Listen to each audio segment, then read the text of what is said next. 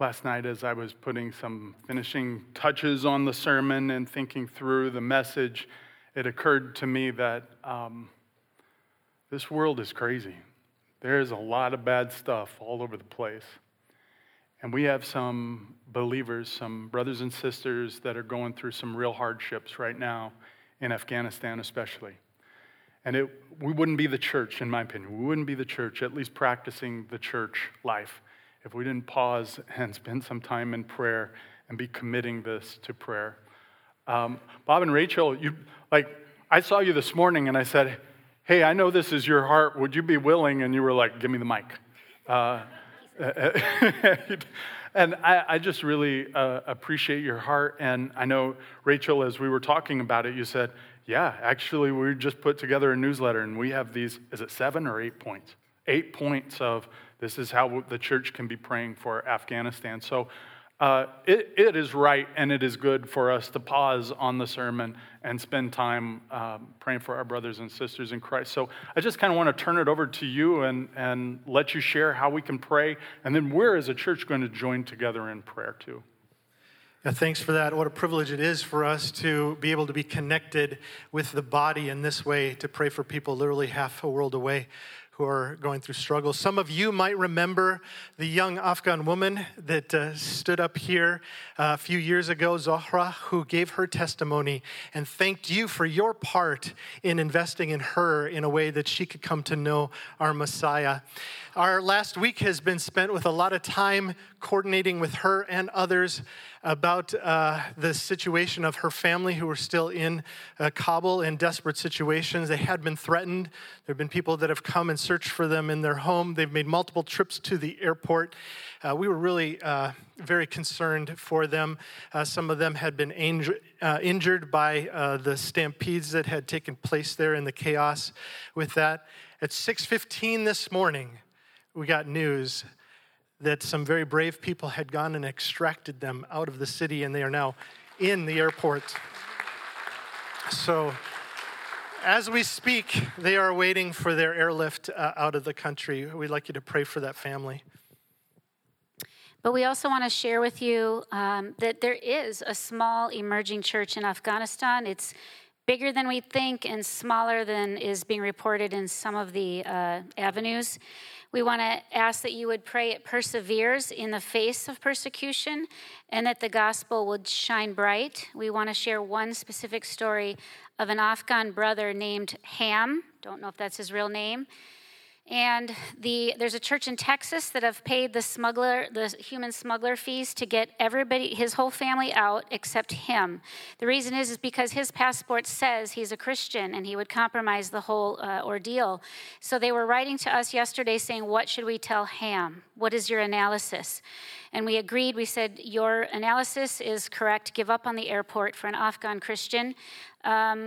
He has two choices in our opinion. He has the choice of he could burn his passport and they pay the human smuggler fee and get him out through the porous border of Pakistan, or he could choose to keep it because it's hard to not have identification papers, in which case if he's accosted by extremists on his way out, he has to be willing to stand firm for Jesus Christ. And we said, tell him Jesus Christ is worth it.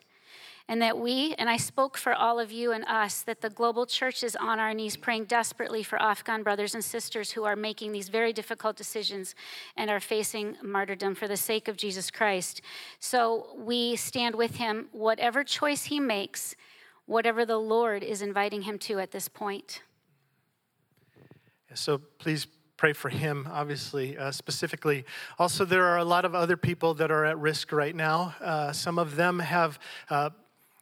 They've been promised things, and we want you to know that there are a number of people there right now.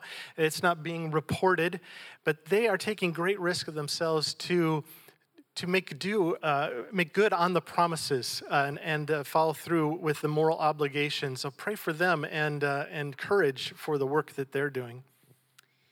We also want to say that it's really common of a faith journey of Afghans and Muslims to have some sort of a supernatural interaction with Jesus Christ. And in the last week, we've heard numerous reports of Jesus appearing to Afghans.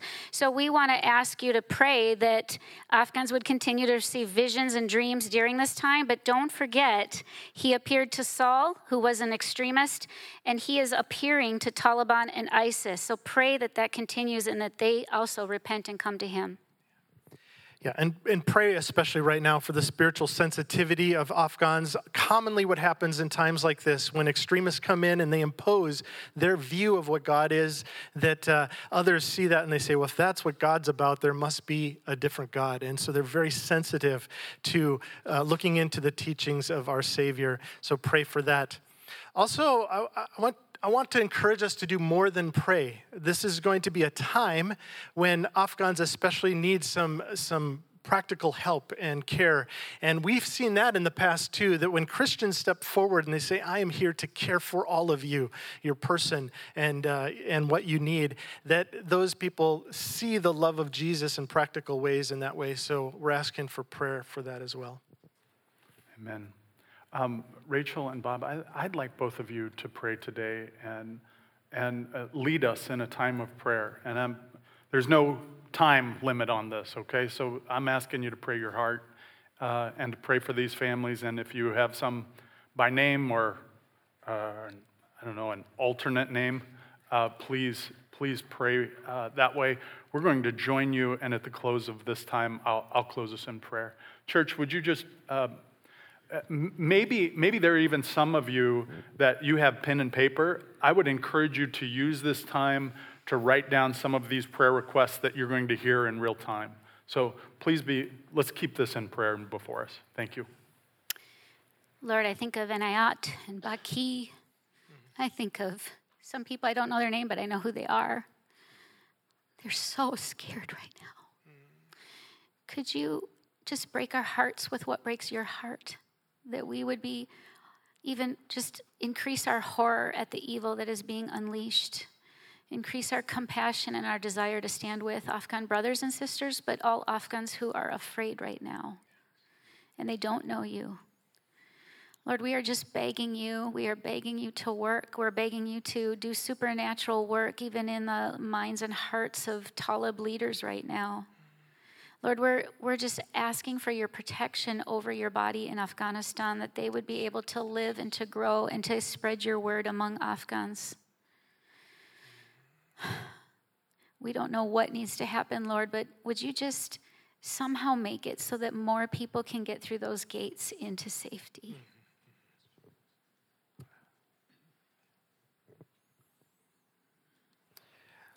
Lord, and we trust in you. We know that you see and that you care.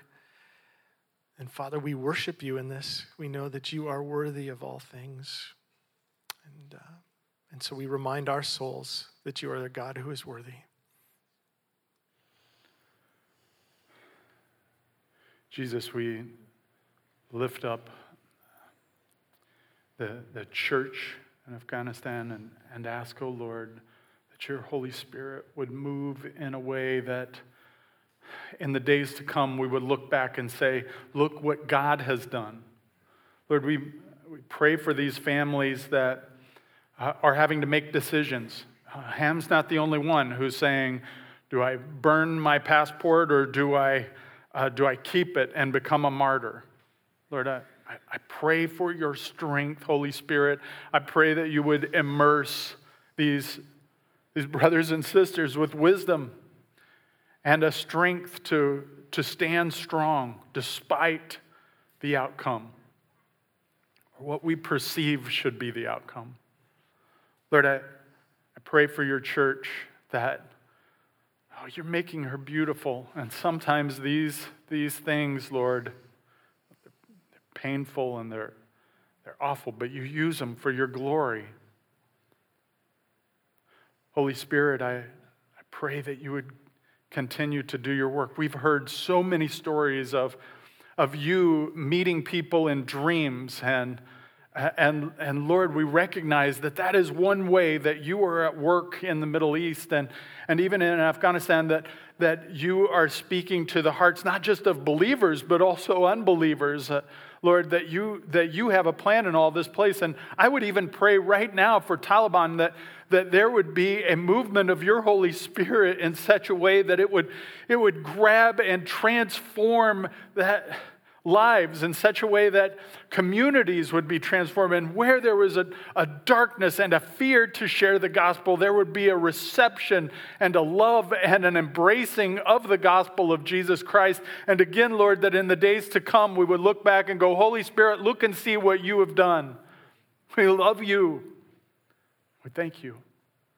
We pray, O Lord, for just these dark days throughout the world. And we pray, Almighty God, that you would help us to be strong, to be brave, and obedient to your word for your glory. And it's in Jesus Christ's precious and holy, holy, holy name we pray. And all God's people said, amen. Thank you so much for your wisdom and your love, you guys. And we're going to be praying for you, as no doubt you're going to have more of these kind of conversations in the days to come. So you're in our prayers. Would you give them a hand, please?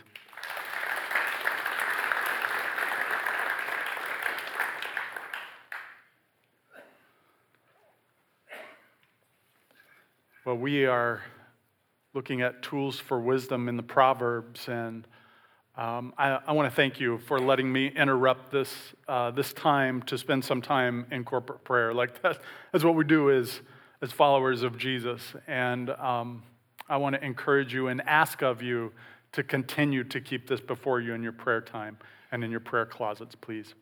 We are in Proverbs, and like I said, we're going to be in a couple of places. A few of the scriptures are going to be up on the screen, but you're also going to need your Bibles. If you have your Bibles, get them ready, because we're going to be in it.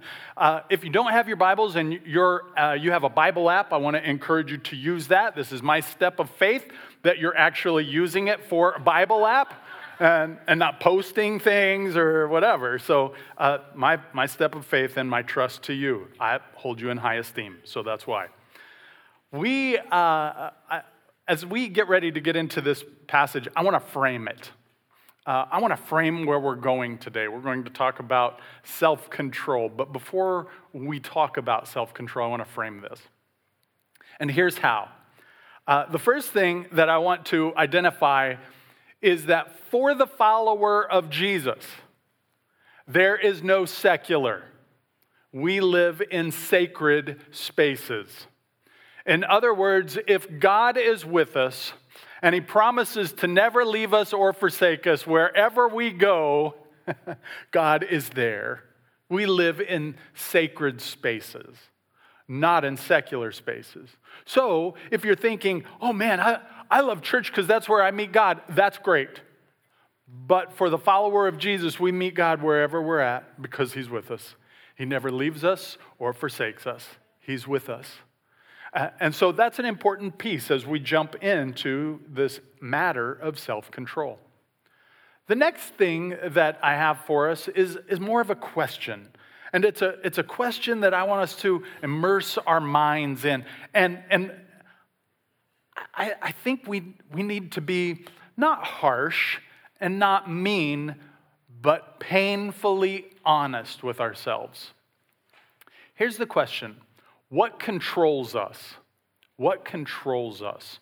So this is the framework that we're going to use as we jump in to this matter of self-control. We're going to look at it through the Proverbs. We're going to take a couple of verses and look at them. There are going to be some compare and contrast moments. We're going to try to understand what the author may have meant by the passages that we use. Then we're going to pull away and we're going to look at self-control from a little different perspective. In other words, as a believer, should it be self-control at all? We'll talk about that. And then we're going to look at ourselves as a city. So that's one of the illustrations that's used, as a city. And also as a servant. As a servant. So we're going to look at ourselves from those perspectives in relationship to the Scriptures and ask the Lord to evaluate our hearts and to be honest with it. There may be an opportunity for repentance today, that we are headed in one direction and we have a sense that we are headed in the wrong direction, and we change our minds and we repent and to follow the Lord in some areas. There may be that challenge today. There's going to be a challenge for us to identify who is sitting on the throne of our hearts and to serve the Lord. I hope you're ready. This may look a little different, may feel a little different too. That's okay. We're going to embrace whatever the Lord has for us. So with that in mind, let's talk about self-control. By Merriam-Webster's dictionary, it's identified as restraint exercised over one's emotions, impulses, or desires. So it's restraint. Keep that in mind. It's restraint exercised. I choose to not. That's the idea. So what are some signs of little or no self-control? Glad you asked. Let me tell you. So one example is little or no self-discipline, lack of goals or inability to reach goals. I'll give you an example. I don't know if you're like this. New Year's Day, I have resolutions. Do you have resolutions? Anybody do that? Or you're like wise enough? Yeah, I used to, but not anymore. Okay, so start with a resolution. And I'm going to do this, I'm going to be there, whatever. And then like January 2nd, I'm like, that was stupid. I don't know what I was thinking. Okay, that's a sign of low self-control. Low motivation, little to no willpower, difficulty controlling emotions, lack of attention, quick to blame others, difficulty maintaining friendships, dangerous or over-passive lifestyles are all examples of a lack of self-control, of which we are all guilty at one point in our lives. So let's talk about that. We are in Proverbs chapter 25, and we're going to go to verse 28. So Proverbs 25, 28, and let's look at this passage really quick. A man without self-control, pause there. The idea of self-control as it comes across in the Hebrew scriptures would be like this. The word that's actually used is ruach. It's connected with the word restraint. Ruach is the word for spirit. So the idea is a restrained spirit, or restrained to or for the spirit. So that's the idea of self-control. Now, it's used in a full person context. So it's not just your spirit, the spirit person inside, but your whole person, your whole being, the physical person included. So self-control is a pretty good word that we use, that we use to define that phrase. So a man without self-control is like a city broken into and left without walls. The comparison is to a city. Now, to us in the West, we have an idea of what a city is and what it is not, what it is for. But we have to go back to the author and go, well, what did they mean? When they're talking about city, what does it mean? Because this seems a little unique. Like, a person without self-control is like a city broken into and left without walls. So does that mean they're conquered? Like, what are we saying? Well, let's break that down a little bit. For us to get a visual aid, this is what an ancient city may have looked like. There were other versions of this, obviously, but you can see these big, thick walls. They were there, and they were there for a reason. And the reasons are this: the city belongs to a kingdom. So cities they weren't autonomous. They, in general, connected with a kingdom that oversaw them. The kingdom was ruled by a king. A king reigns over his kingdom by making laws for his subject, and those laws in some kingdoms were just the king would proclaim it, and it was law. In other kingdoms, there were certain steps that had to be taken before they became laws. So there's this big spectrum of what it meant to make laws in the ancient world, but a king reigns over his kingdom, and in part his responsibility was to make laws for his subjects. And then, in relationship to this passage, a city without walls is being conquered by another kingdom. In other words, if there are no walls, it is easy to be conquered by other kingdoms. So in this passage, a man without self-control is like a city broken into and left without walls. We recognize that that city belongs to a kingdom, that kingdom is ruled by a king, that king reigns over his kingdom and gives laws for his subject, and that if there are no walls, then that city is being conquered. And maybe in your brain you're already thinking of the walls of Jericho, for example. Walls so big that they were having chariot races on top of them. When it fell, the children of Israel easily took the city, but it took the walls to come down before that occurred. Let's keep going. Let's look at another proverb. Let's go to Proverbs 16:32. Proverbs 16:32 says it this way, referring to self-control.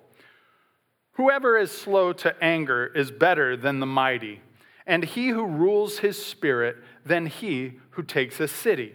Well, who would be it? Who would be the person who would take a city? That person is a warrior.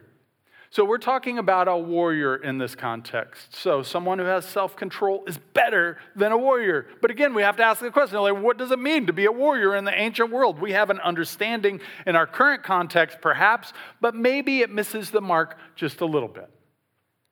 So a warrior in the ancient world serves at the will of the king. The king dictated where the warriors would go, the battles that they would fight, and how that would happen. They were completely committed to training for battle.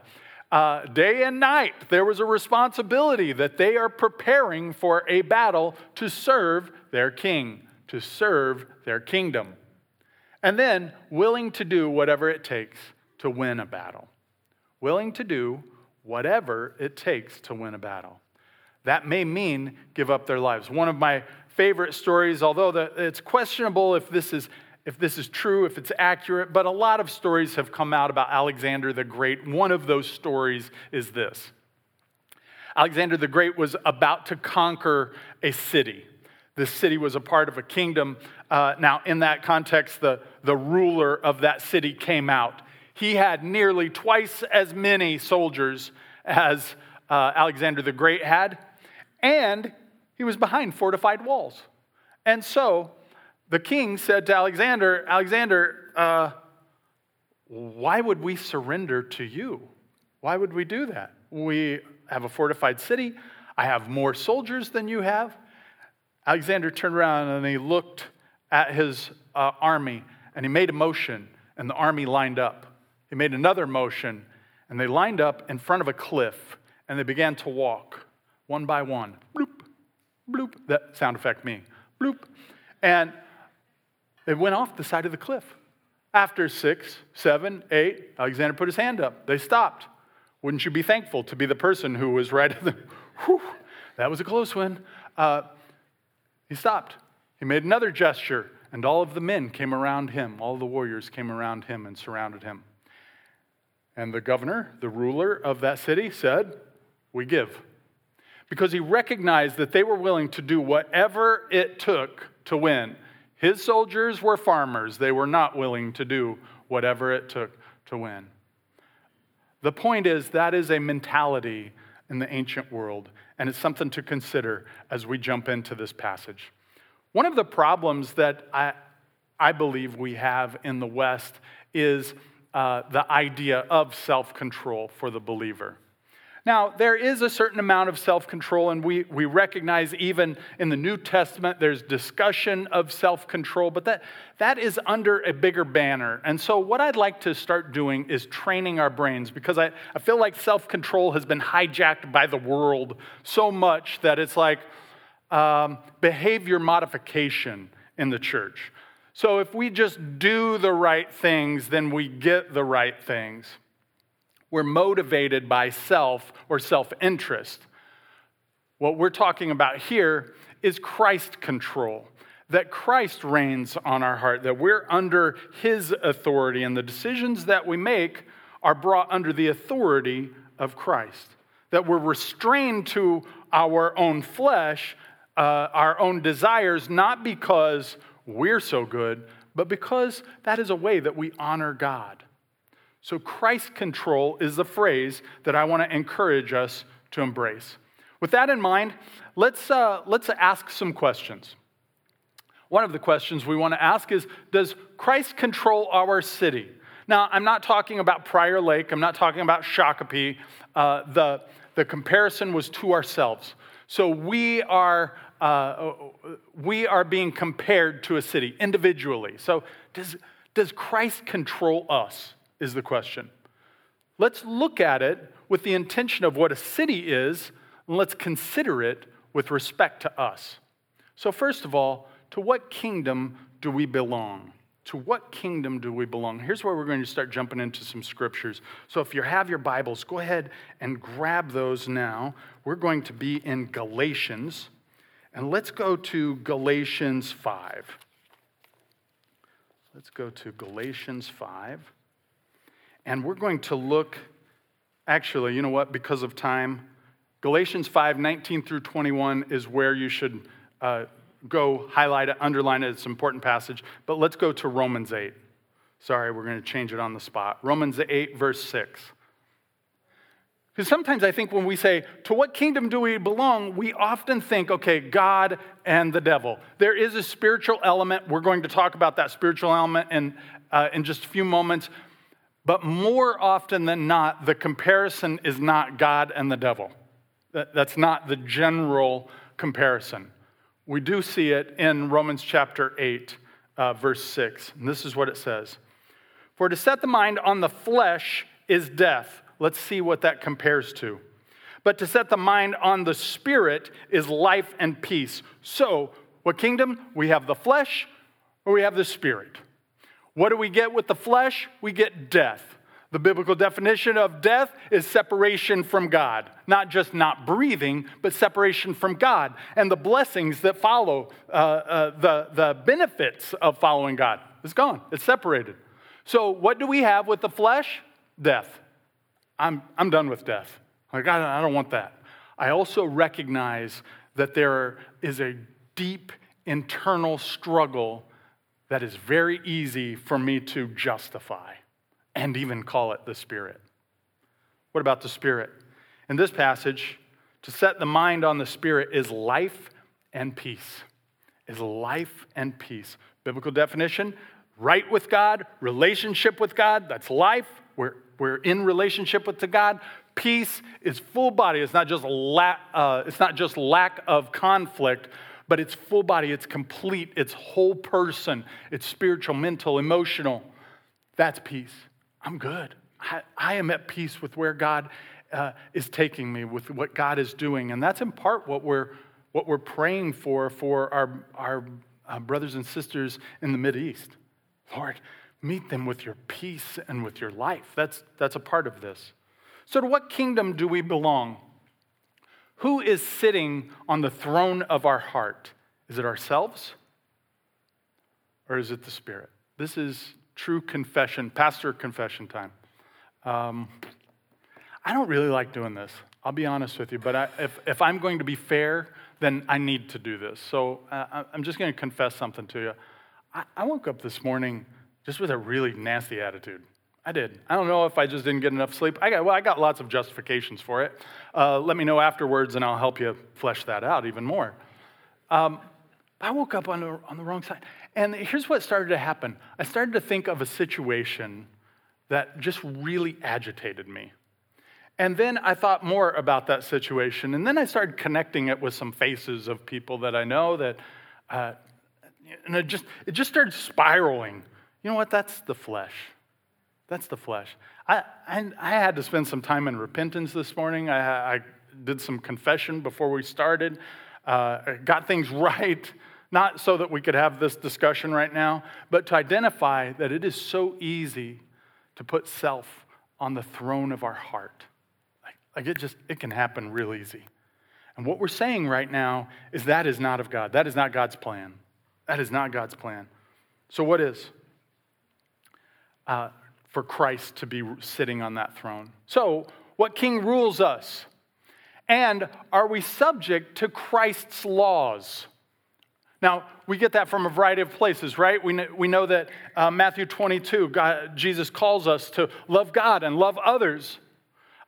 We recognize that Jesus calls us to the way that they'll know we're his disciples is the way that we love one another. We also recognize in Jesus' own prayer in John chapter 17, he says this, Father, make them one as you and I are one, that the world may know that you sent me, that the Father sent the Son. So there is a call to this sort of love, to love God, to love others. This call not just to love, but to unity. Not just to love like occasionally, but that's a part of who we are. And it's not this flippant, worldly kind of love, but a love that is plugged into the power source of God. And that love is given to us, this agape kind of love. It's a non-transactional. We love, because love has been given to us. It's not because you've earned it. It's not because you've done the right things. It's not because you make me feel happy. It's not like that is not the kind of love we're talking about. But this love is defined because it comes from God, and it's non-transactional. It's who he is, and it's what he's given us. So, what king rules us? Are we subject to Christ's laws? And is our city fortified? Let's go to Colossians chapter 2. Colossians chapter 2. And in Colossians chapter 2, we see something that is pretty important. It starts in verse 6. Verse 6. Therefore, so Colossians chapter 2, verse 6. Therefore, as you received Christ Jesus the Lord, so walk in him. In other words, the call to the church, if you receive Jesus, walk in him. Like, do what Jesus calls us to do. Follow him where he leads us. Verse 7. Rooted and built up in him and established in the faith, just as you were taught. Abounding in thanksgiving. I love this. This is so important. It's very easy for us to overlook some things. Is our city fortified? Are those walls up? Well, what did that look like? Well, here's what it looked like for the early church for 1,000 years. There was no division in the church. Now, there were heretics, and those heretics were at times removed. There was trouble within the church. Sometimes, for example, in Corinth, Paul is going, like, how are you dreaming up new ways to sin? This is amazing. Like, you're so creative in your sin. Couldn't you just put that towards God instead? Like, I recognize the church, even though they weren't divided for those first 1,000 years, there were issues, but they weren't divided. And what it says here is abounding in thanksgiving. One of the things that they did during that time is a thing called the Eucharist. The Eucharist means thanksgiving. It's also practiced as the Lord's Supper and communion. And the reason why that's significant is because it made the church turn towards Christ instead of turn towards self. It reminded there's this body that's broken for us, that is given, and it's God in the flesh, that he's given us his life. It's not just that, but it's also the blood that was given, that our sins wouldn't just be covered, but taken away. And the Eucharist, this communion, this Lord's Supper, the Lord's table, reminded believers of that throughout time. And they were abounding in thanksgiving, because when we go to that place of recognizing that it's God's work, not my work, man, there is some humility in that place. And when we realize that if we're looking at this linear view of God, that God is separated from humankind by infinity, and I'm right here on this timeline of infinity separation, and you are here on this timeline. Even though you're ahead of me, guess what? You're still separated by infinity. And I'm separated by infinity.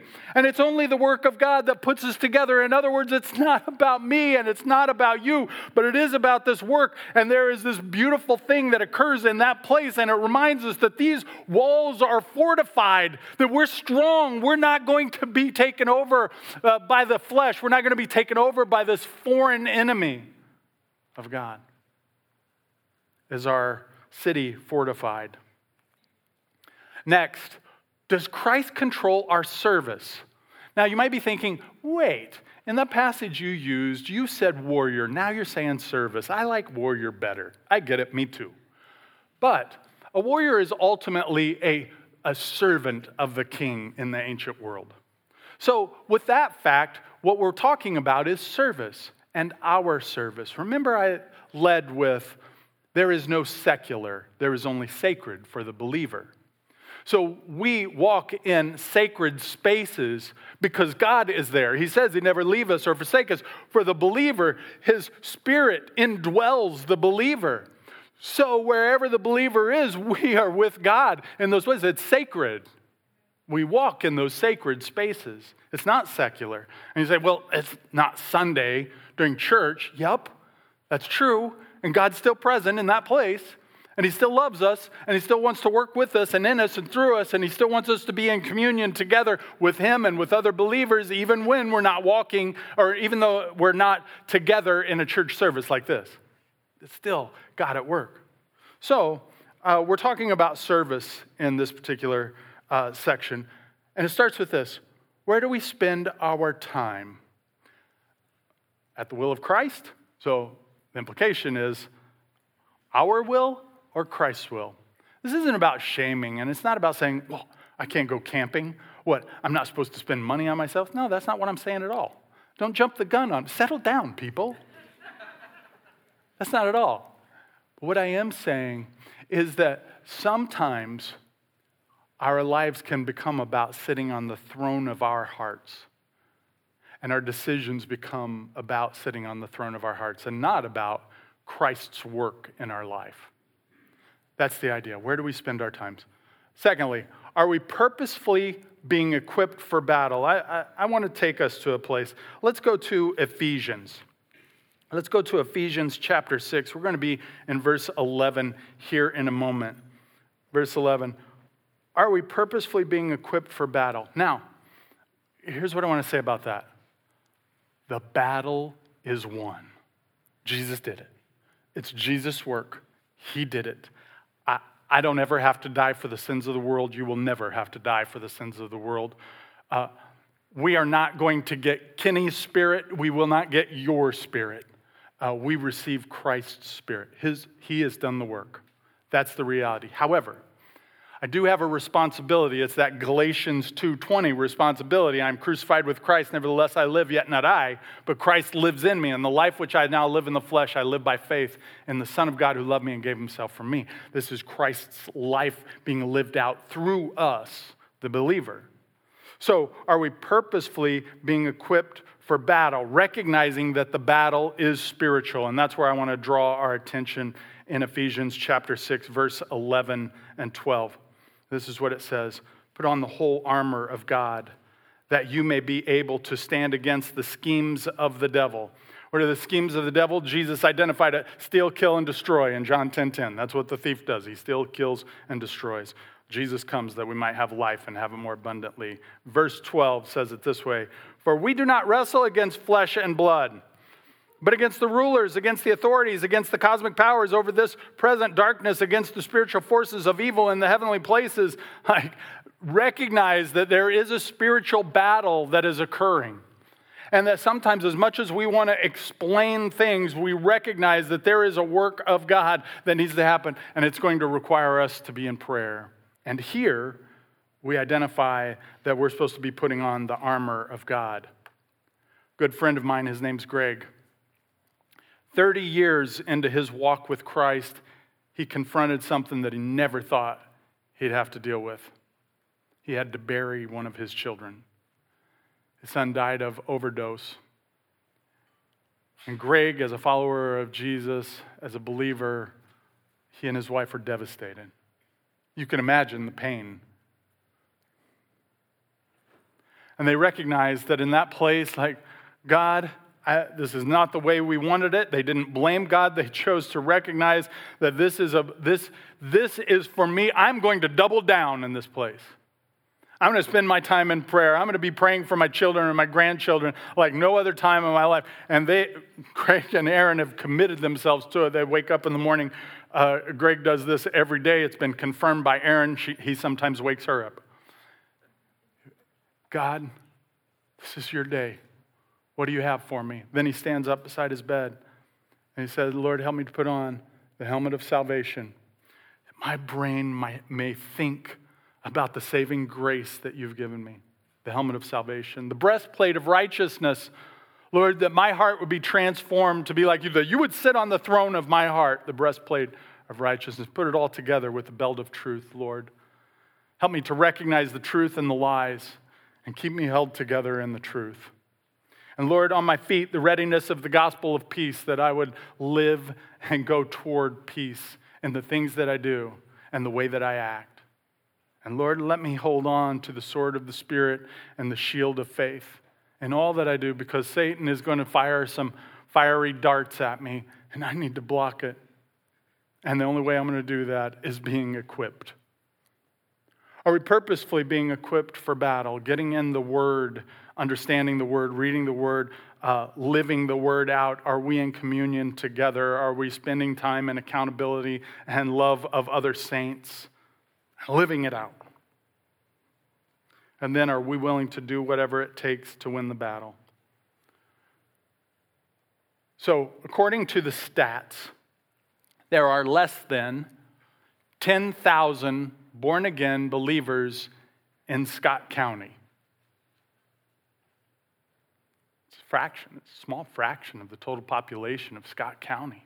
Are we willing to do what it takes to win the battle? Not that our battle is against flesh and blood, but we have incredible opportunity to share the gospel. And let me tell you, it doesn't start with our neighbors, it starts in our home. Are we willing to do whatever it takes?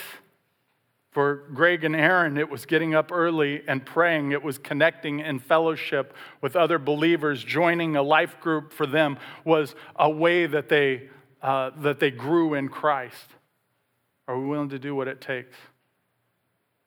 It's an identifier of who's sitting on the throne of our heart. With that in mind, as we wrap up our time, and in just a few moments the worship team's going to come, let's look at this. There's a call to Christ's kingdom in this. Are we going to be in the flesh or in Christ? That's the decision. Am I going to walk in the flesh? Am I going to sit on the throne of my heart? Or is Christ? Now here's the deal. Jesus in Matthew chapter 4, he did this. In those days, he started to preach, repent, for the kingdom of heaven is at hand. The reign of God is here, so repent. And what that means is this, that we may be walking in this direction, but our mind is changed, that the direction we're going is the wrong direction. And so we turn and follow Christ. We go to him. It's a completely different decision. It's mental and it's also physical. Repentance, it's complete. It's in our thought and in our works. That's repentance. And I think one of the things that concerns me in these days is that behavior modification that we talked about. Like, we can be so good.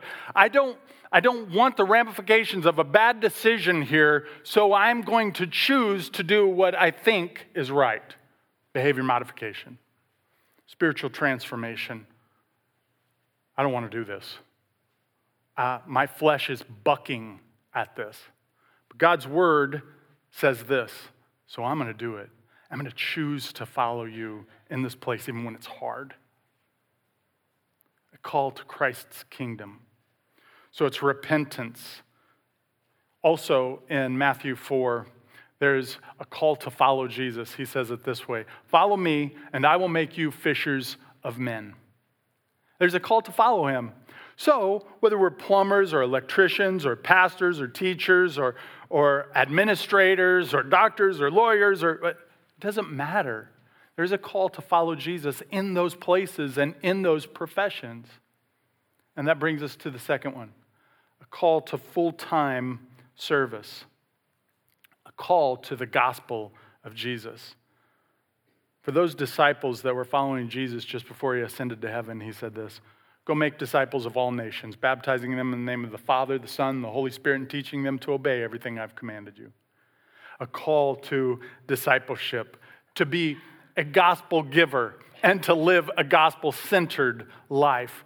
As I said earlier, this call to full-time service, it may be full-time ministry. Some of you may be even wrestling with that. Like, maybe God's calling me to be a pastor or a missionary or to serve in a Christian nonprofit or whatever. Like, maybe full-time ministry is what God's calling you to do.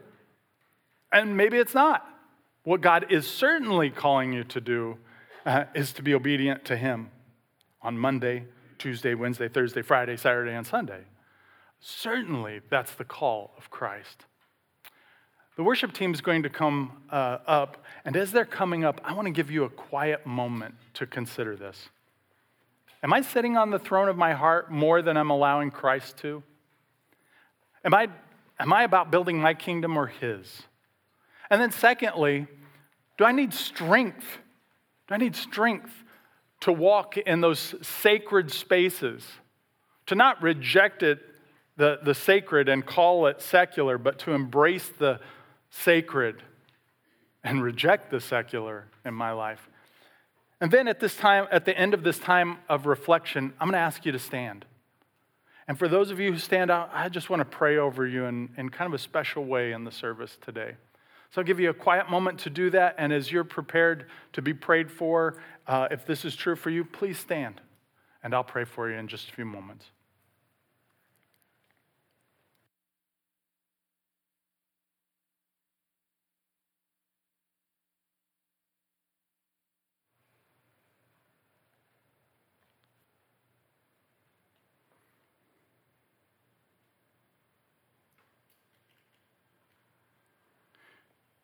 If you're in need of prayer today, just want prayer today. If you're saying, yeah, this is a hard thing, walking in Christ's kingdom and not mine, Kenny, I could use some prayer, would you stand? If you're saying, I need to walk in the sacred, not the secular. I too often allow myself to walk in the secular. Maybe that's you today. Would you stand? For some of you, you may be considering full-time ministry. Would you stand? For some of you, you may just be saying, I don't know how I'm going to do it in the place that I work, but I'm bringing Jesus with me. And I need some strength. I need some prayer. If that's you, would you stand?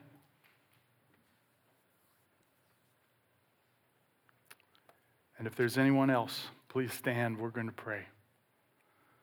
Jesus, we love you and we need you.